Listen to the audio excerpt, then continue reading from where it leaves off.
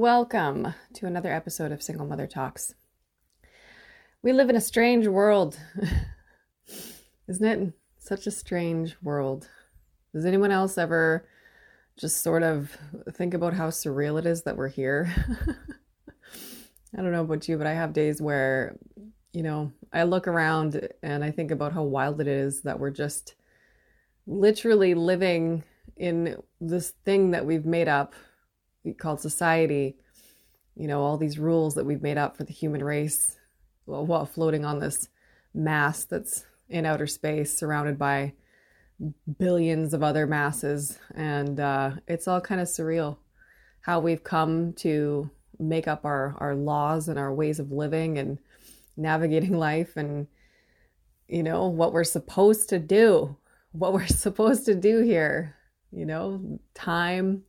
The whole concept of time and how, everything is kind of on that gridlock. The gridlock of time. Got to be here. Got to do this by this time and etc. And then you're out for a walk and then you just look across the park and there's another human and you're like, look, there's another one of us. No one better than the other. We're all just trying to make sense of our time here. And it's surreal sometimes. Isn't it?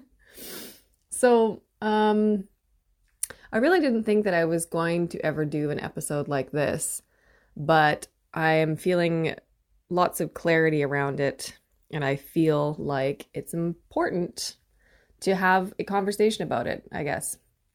I have been sort of in a bit of a brain fog for the past month or so. And it's because I'm very open-minded to an extent, right? If I'm genuinely not sure about something, then I try to really jump into that way of thinking until I am sure enough.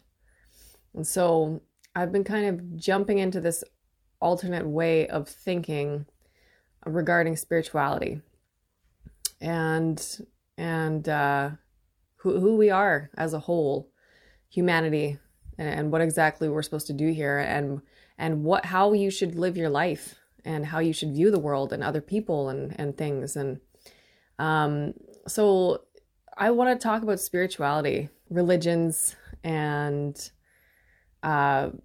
agnostic beliefs and psychedelics, where people claim that they have this, some experiences with God on psychedelics, and it often opens up the mind in a way that people have never thought before. So just to name a couple to start, but I've had this brain fog and it's been kind of interfering with my life because I'm in the process of writing a book right now. About my life. I have been writing 3,000 words a day. And I was kind of coming to a bit of a wall, and I wouldn't necessarily say writer's block because I knew exactly, the next thing that I wanted to write about. It was my reasoning why I was writing the book, right? And I was getting into my head a bit, because I've got this one friend, and he's really into this spirituality. That's kind of a mixture of things, I guess, but, Buddhism and Sikhism. And, it's this kind of, this thinking of oneness, right? And it's this thinking that it's trying to be not only in the now, but it's also removing all your forethought and afterthought in each moment, right? And just letting each moment be each moment, right? And it's letting go of anything that you use to define yourself, right? When you say, this is who I am, this is what I like, it's letting all of that go, because those are all things pertaining to the past or the future. And so it's being in this state of being where you're just being in the moment without any of that, without identifying with any of that. And you're just, vibing with the moment, just taking everything as it is without any preconceived anything. I can't say I've ever done that. Like, I've always found so much value, and it's second nature to me, kind of like knee-jerk second nature to read things, right? To collect information and decide, make decisions for myself and my life and my actions, and kind of understand where people are coming from better from my own preconceived, thoughts while listening to them, right? So this is not something that's like natural to me at all. And so that's why I was open-minded to it. And I kind of wanted to just listen with an open mind to what he had to say and try to align myself with the thinking and read a few books on it and then do that until I came to a decision. And the problem that I was having is that the more I read about this stuff and the more that I tried to align myself with the thinking to understand, the less I cared about anything, including writing my book or anything that I was passionate about. Because it was like, why am I any more special than the next person? Why am I putting up my hand and saying, read my book? This is my life. I'm so great. Kind of like altogether dissolves ambition and, like desiring to get to a place. Because if you're not thinking about the past or the future, then you're not really trying to accomplish a goal, because a goal is something in the future, and it's thinking not presently. You're thinking about the future. I came to this kind of realization that it's like, man, if I fully align myself with this, I would just never want to accomplish anything. I would just, I wouldn't see the merit. What is the driving force here? Like with our passions, you've got to like believe in yourself and believe that you are special in some way, to execute something, right? And that's kind of like what we've decided that we're here on this planet for as humans. It's to create things, to innovate.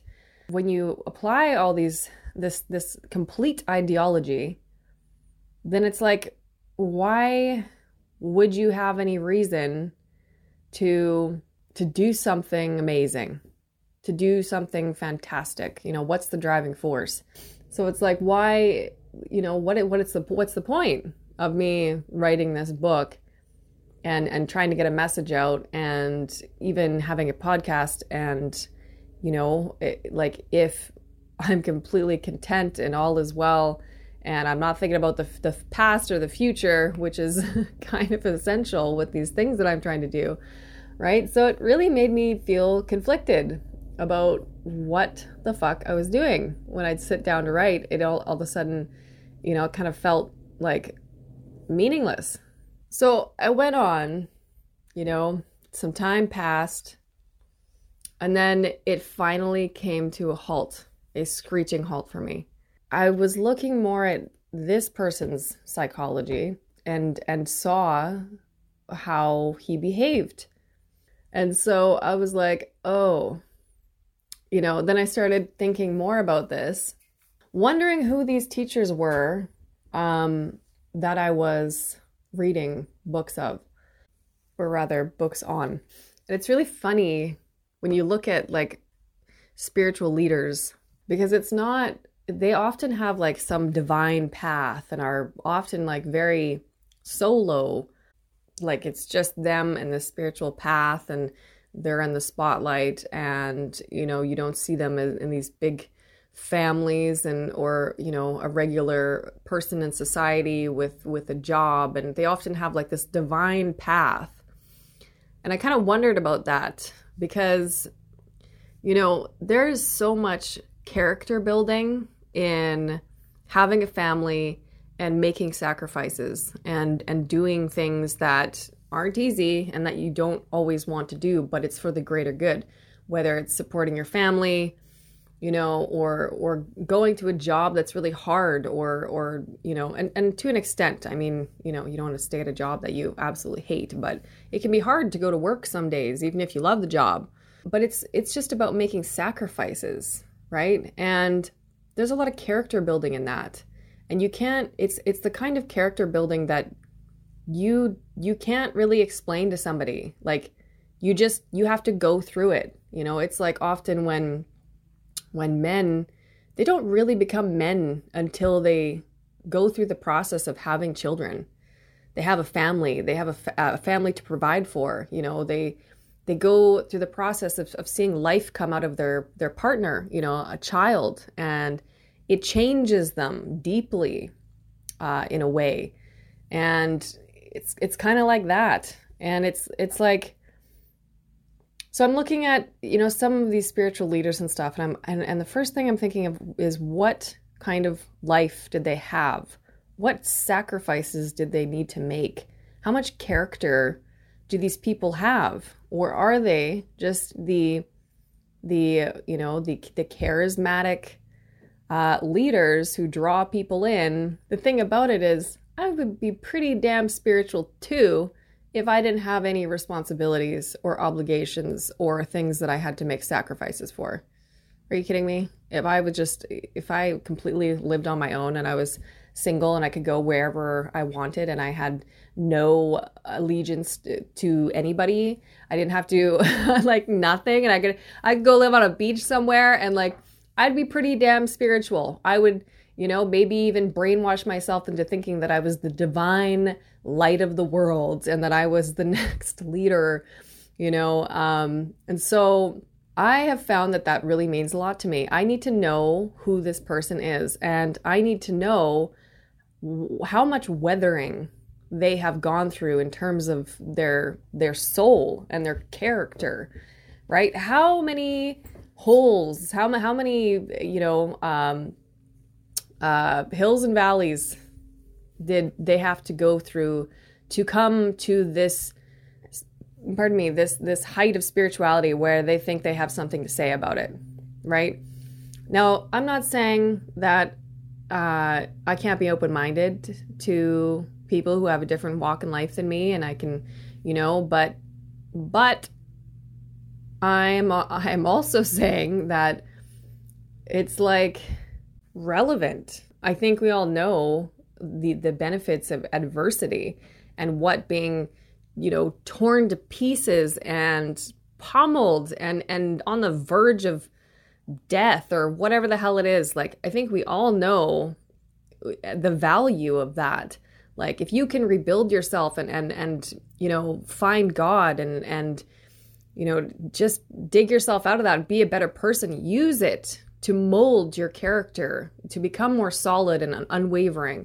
You know, we know the benefits of adversity, right? If you give me a spiritual leader it doesn't have any responsibilities, obligations, or doesn't have any taste for family and children, like hasn't experienced that, hasn't allowed themselves to go through those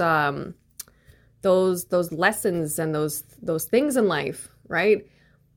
I don't know how I can possibly apply that spirituality that they're trying to teach on my own life, because it's different. You know, it's different, and that's fine. We all have different walks in life or whatever, but there is so much more value to me in the things that I have learned, the good old-fashioned things, integrity and character and loyalty and responsibility and respect, all of those things that I have come to learn, you know, through the school of hard knocks, the adversity, the hard way, circumstantially, right? I have been weathered, and I feel that deeply, right? I feel like going through all of that and coming out the other side a sane person, you know, and just surviving all that and using all of it to try to make the world a better place, to try to turn it into something good, you know, like there's so much value to me in that, right? And then somebody's gonna come and tell me, oh, none of it matters. Somebody who's never walked a day in my shoes is gonna tell me that none of it matters. So I don't know, it wasn't quite flying for me. So I came to a screeching halt. I kind of seen the psychology of my friend. I got a glimpse of it in a big way. And I was like, oh, that makes sense of why you would connect with this kind of person, because we are very different. So Yeah, and I was grateful for it because, oh my God, the second that I anchored myself and was decisive, and I was like, you know what? I can't try to accommodate this anymore because it's not resonating with who I am as a person. Then everything came back with clarity tenfold, and I'm back 3,000 words a day on my book. Everything's just boom, boom, boom. I know exactly why I'm doing this, and I'm fueled and I'm passionate and determined. And then here we are. I'm back on my podcast, able to speak about it now after going through a bit of brain fog for the last month. So, ideologies are funny. It's and I've gone through several phases in my life where I tried to kind of adopt a way of thinking, and I'm the kind of person that's kind of extreme in that, right? Not so much anymore, but in my younger years I was. And ideologies like veganism and New Ageism and Christianity. I grew up Christian. My dad was a minister, so that was a big part of my life. But all these things, it's like it's almost like you can't let it consume you. You just kind of have to go in with an open mind and take pieces that make sense and that resonate with you. There's some things personally with Christianity that I don't really agree with. I believe in God. I do believe in the Bible. I think there's a lot of good stuff in there because it's like, it's a good reminder of like good old fashioned what's right or wrong. And if everybody was to apply those kinds of rules, right, for life, and have those things in mind when we're dealing with each other, the world would be a better place. I mean, and I mean like things like, humility and forgiveness and rules about stealing and lying, and it talks extensively all about these things in the Bible, and that's why I like it. It's kind of like it's here it is. I'm just gonna lay it out real straightforward for you, and I'm like, oh yeah, that's kind of makes a lot of fucking sense, especially in today's world where common sense isn't so common, right? You go back and you open an old school book like the Bible, and it's like, oh yeah, this is where we went wrong. It started here, and now we're way over here. So I like it for that reason. I'm really hesitant about, I know that there are people that we need as leaders to preach, right? And try to explain the Bible in a way for people to understand and interpret. But there's something about that I don't trust, because I don't trust humans, people. Anybody is capable of anything, right? And every human is so defaulted to make mistakes, right? And we have these all of us have these very human traits. And so much of the time, it feels like whenever you're in a leader position with any kind of spirituality, it's like, it's impossible. It's impossible for those kinds of people to not let it go to their head. It seems that way. It just corrupts the person in some way.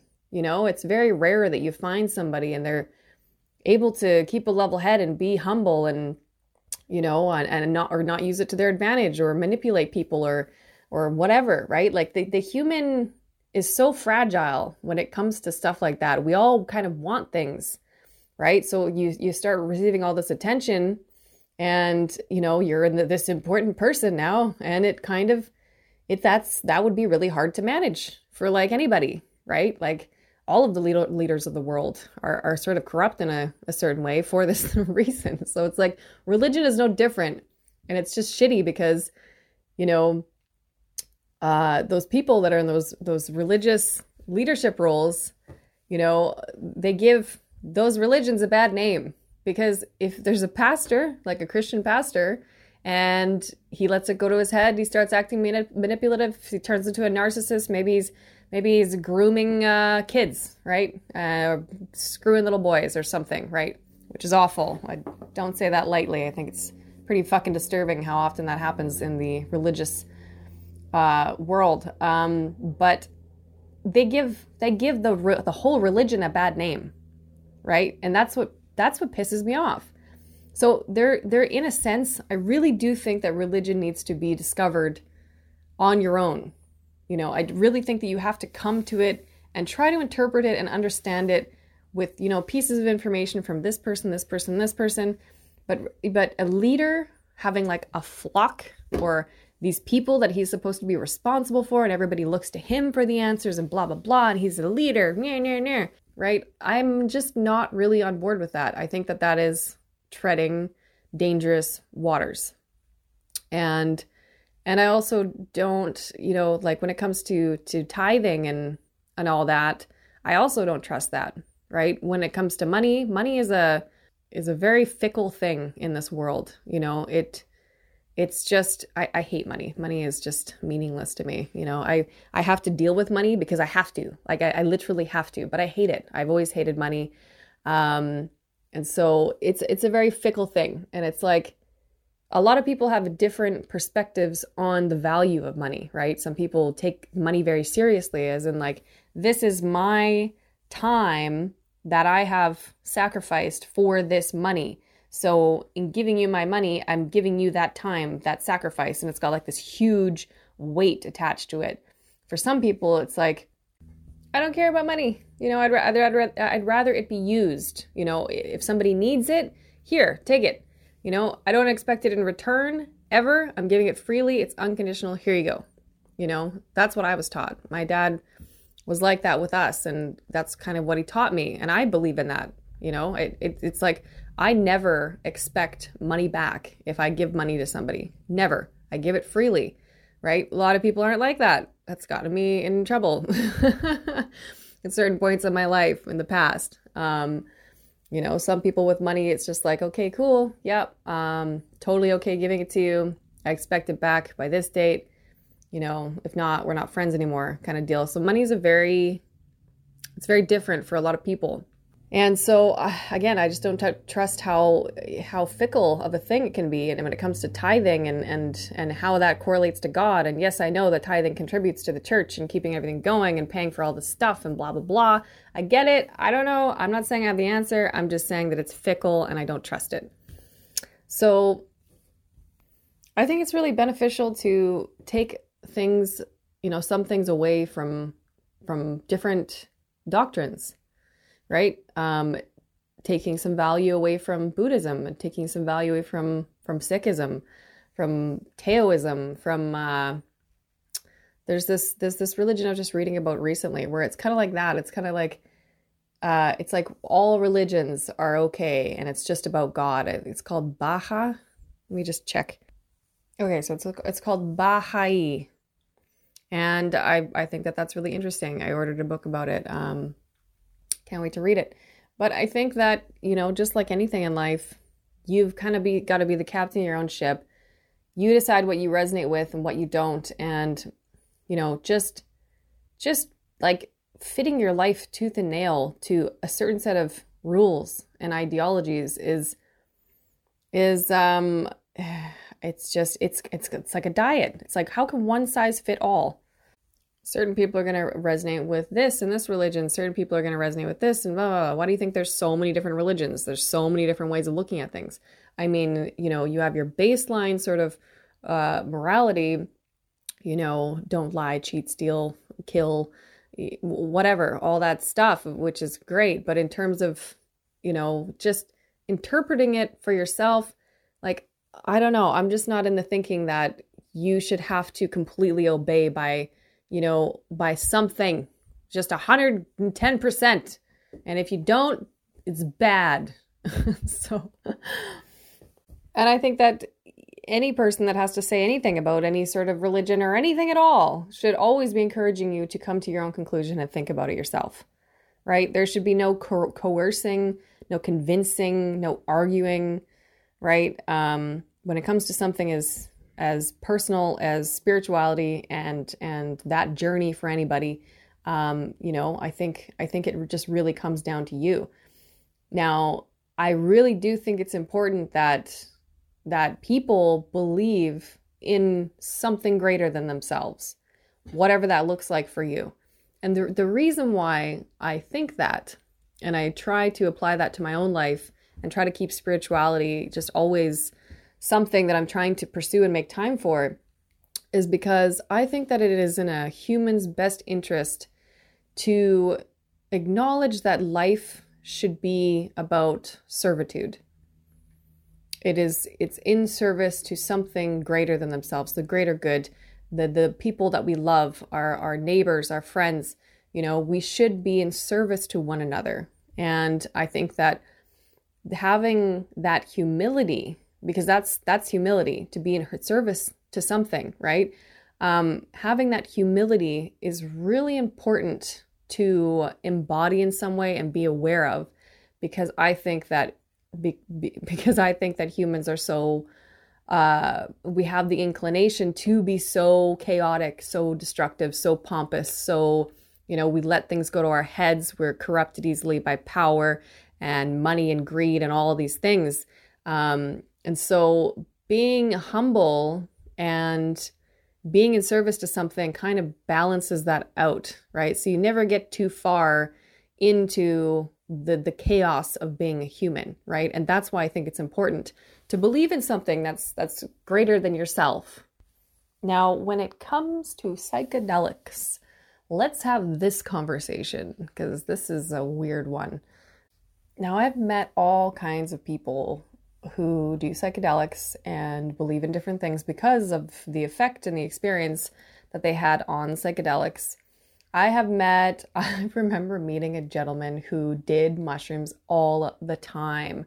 This was years ago. And he literally had a backpack on him that was just full of mushrooms. And he was always high on mushrooms. And so long ago. But I remember that he said that one day there would be no police and the world would be run by Hell's Angels. Which is interesting. He was convinced of this. He was prophesying over, and then this must have been 8 years ago or something, which is interesting because the whole defund the police thing that's happening right now, that's kind of funny.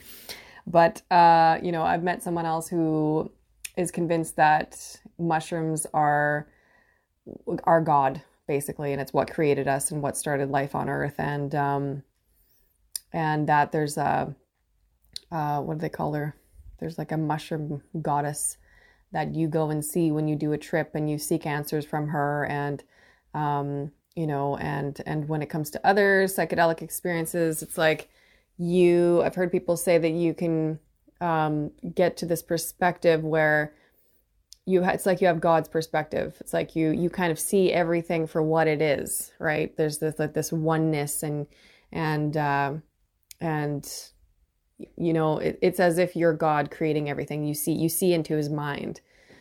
And I think it's very good to think about all these things, but much like everything else, I think it's kind of dangerous to, I don't want to say dangerous, but it's risky to just come with this totally conclusive thought in your mind about God through a psychedelic experience. It's what people seem to forget about psychedelics is that it changes. It's a tool, right? It changes your state of being. You're fucking high, right? You're not in your sober body. It changes the stuff that's going on in your brain, right? It makes your hormones and makes you feel, it fucks with everything, right? So that you see and you experience something different. It's if I have 4 glasses of wine, right, I'm going to feel pretty loose. I'm going to say a little more than I normally would, be a little more forthright, because I'm not sober, right? That is influencing my brain matter, my brain chemistry, right? And that's the experience that comes with it, is that the drunkenness, right, that comes after 4 glasses of wine. And so, what we experience under these psychedelics is a result of that drug and how it's affecting your brain. And it's you have to take the experience in knowing that your brain is being fucked with, right? And so you can't take everything as this ultimate truth or this is how it is and derive this certainty from this experience, right? And so often I feel people don't acknowledge that just because the experience is so powerful. And it can be. I've done psychedelics, I've done mushrooms, I've done acid. I have had some of the craziest, like, the last acid trip I did was enough to make me go, okay, I'm done acid now. Because for me, especially, like, I'm an extremely sensitive person, right? So like, and I mean sensitive in where I get just mad visuals. Like my imagination is explosive, right? Like I have dreams every night. I have hallucinations probably on every drug there is in some regard. Like my brain is extremely creative and imaginative, right? And so I did like a quarter hit it was some pretty potent acid, but like a quarter hit, and I had the craziest experience, actually, let's talk about that. Let's talk about my experience here, because I actually did write down as I was coming down off of my high, what I had seen in my head. Okay. So what I was seeing at sort of my peak high or whatever was, how I explain it is, like a deck of cards. And when somebody's like flipping the edge of the deck in their hand, and you see all the cards go by in a flash. So that's what was happening in my head. And then each card was a different thing that I was seeing and feeling, and a different experience. And then by the time that I saw it, and then my words were trying to explain what I was seeing or feeling to the person I was doing it with, the next one would go by, and I would miss my chance, and I was seeing something else, and then I would try to explain and or feel into that, and then the next one would go by, and it was just like, it was just a deck of cards of all these different things I was seeing in my head and in my mind. And then it finally stopped on this one scene, and it was wild. So, and I was crying at this point, just like tears that come effortlessly. They're just literally tears streaming down my face. And so I had come to this one vision where I was looking at this woman, and the entire picture was like crystallized. So every shape was like a diamond, right? And so she was crying, and it was a moving picture, like a loop of a moving picture with tears falling down her face and into all these other diamonds. And it would just go down, and it would shatter, and then it would completely lose itself into the picture, and then start over again. It was like this loop of these tears coming down, into these diamonds. And I heard the words, shattering into perfection in my head. And then I realized that I was looking at myself and the perfect loop of existence and life, and how shattering is such an explosive, like chaotic word. And then perfection is perfection. It's absolute. It's supposed to happen, And so I was looking at this picture and this loop and the words shattering into perfection in my mind, and realizing that I was looking at myself crying. Oh, wow. I didn't expect to get emotional, but, and I was just, wow, like blown away by what I was seeing. And I'll read you what I wrote about it, because it's pretty crazy. Like, I remember my high was, I was coming down off my high, and I was thinking about all this, and I'm like, I should probably write something about this, about what I saw, because it was so profound and emotional, right? But even me, and having that experience, right, I know that my emotions and my hormones and stuff are all being influenced by this drug. And so, I take the lesson that I need to from this, right? And I see that life is really, it's not as chaotic as it's, as it seems sometimes, and that everything is sort of in perfect order. And that things make sense and they don't make sense all at once. And it kind of, gave me that sort of a lesson. But here I'll find the piece to read to you. Okay, here it is. I found it. All right. So after I did my acid trip and saw this picture that was so profound to me, I wrote this.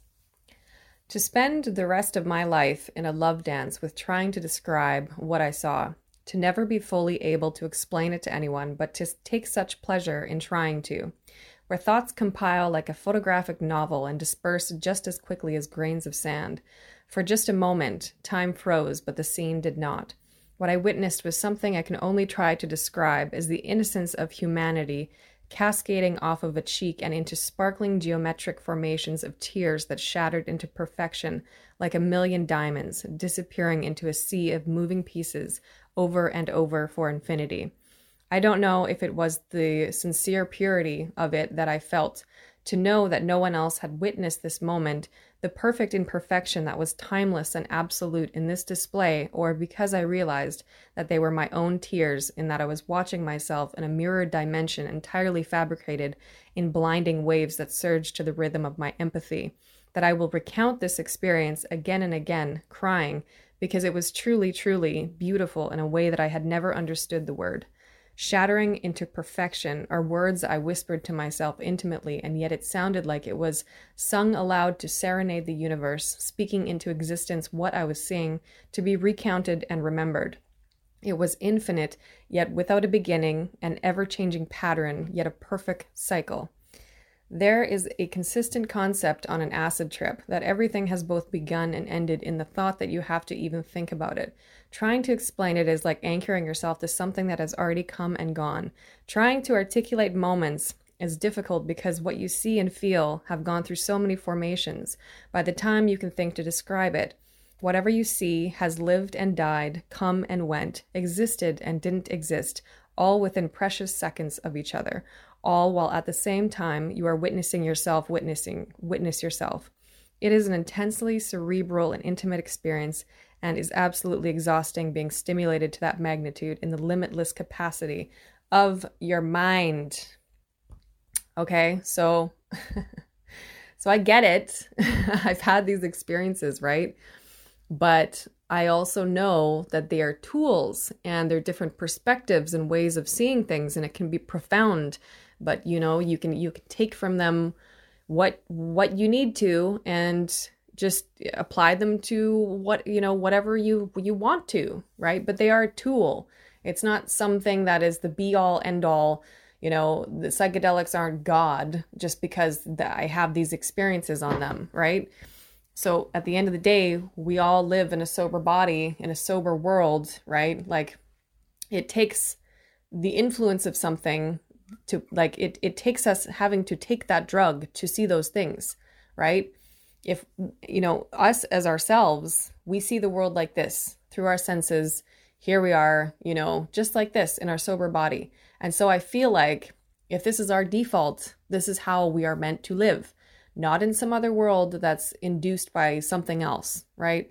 So these are tools that we are meant to use, right? And I feel like everything is so much of the time a tool, not to be taken too seriously, not to be consumed by anything, but to feed our own self-awareness and way that we navigate the world. So I think the last thing that I wanted to sort of talk about, because I actually did not talk about this when I said that I was going to in another podcast, and it's this thing that I find really interesting with people who have grown up in religion. There is such a polarity between good and evil that you grow up with, because religion is very hardcore about that, especially Christianity. These things are secular, these things are evil. You need to repent if you do this, right? If you lie, you cheat, or whatever, right? And the issue with that is that those things happen pretty frequently. So you have to be prepared to, repent and take accountability for those things like every day, because humans are so corrupt in the way that we do these things, right? Like all of us kind of like dabble in these things every day, right? No matter how much you try not to, right? It's everywhere, and it's in us as this default. And so, it's harder to do the right thing, to make the right choices, and to do it consistently. That's the less traveled path. And so when you grow up with religion, they treat evil and, doing the wrong thing, like such a polarity to goodness.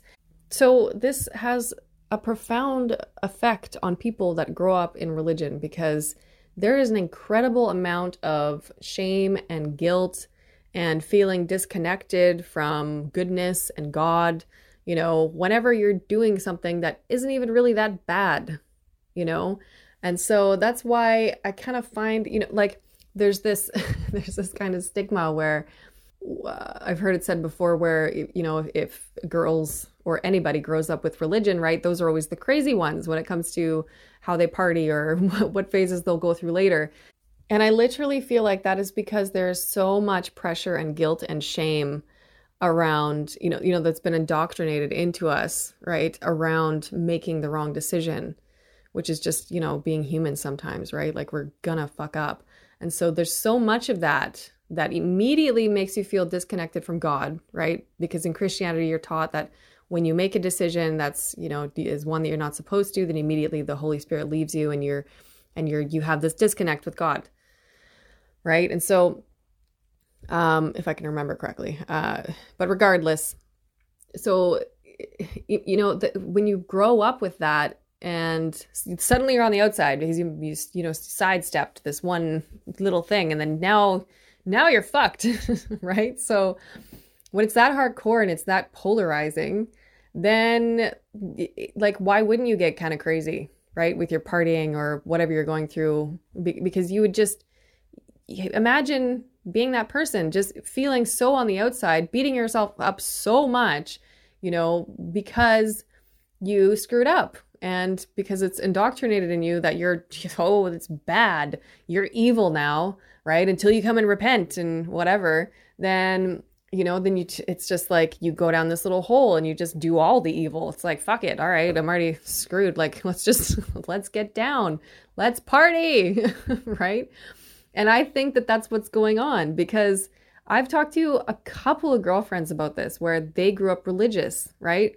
And they have gone through phases in their life where they were like this crazy party person, right? And, it can have, just the simple notion of the other way to look at this, right, is when you've been like suppressed in that way, right? Then you want to rebel against it the more that it's forced on you. And I do think that there's some of that going on as well. But, I've seen... I think that that's more of a rebellious teenager type of thing, right? I've seen adults that do this other thing that I'm talking about, where it's just like, when they fall, they tend to fall pretty fucking deep, because it's like they're just so hard on themselves, right? And I think that that's created through how polarizing good and evil is in religious doctrine. So yeah, I don't know what you think about that, but that's kind of the conclusion that I've come to.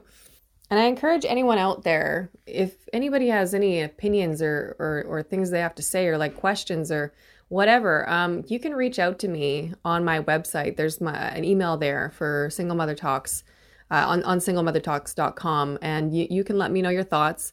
Maybe you have experienced some of these things yourself. Maybe you grew up religious, or, maybe you can tell me about your psychedelic trip, or, I'm leaving the conversation open. You can contact me. So, and with that, I think I'm going to wrap this up. I feel like we just barely skimmed the surface of the topic of spirituality. But thanks for joining me today, and I will see you next time.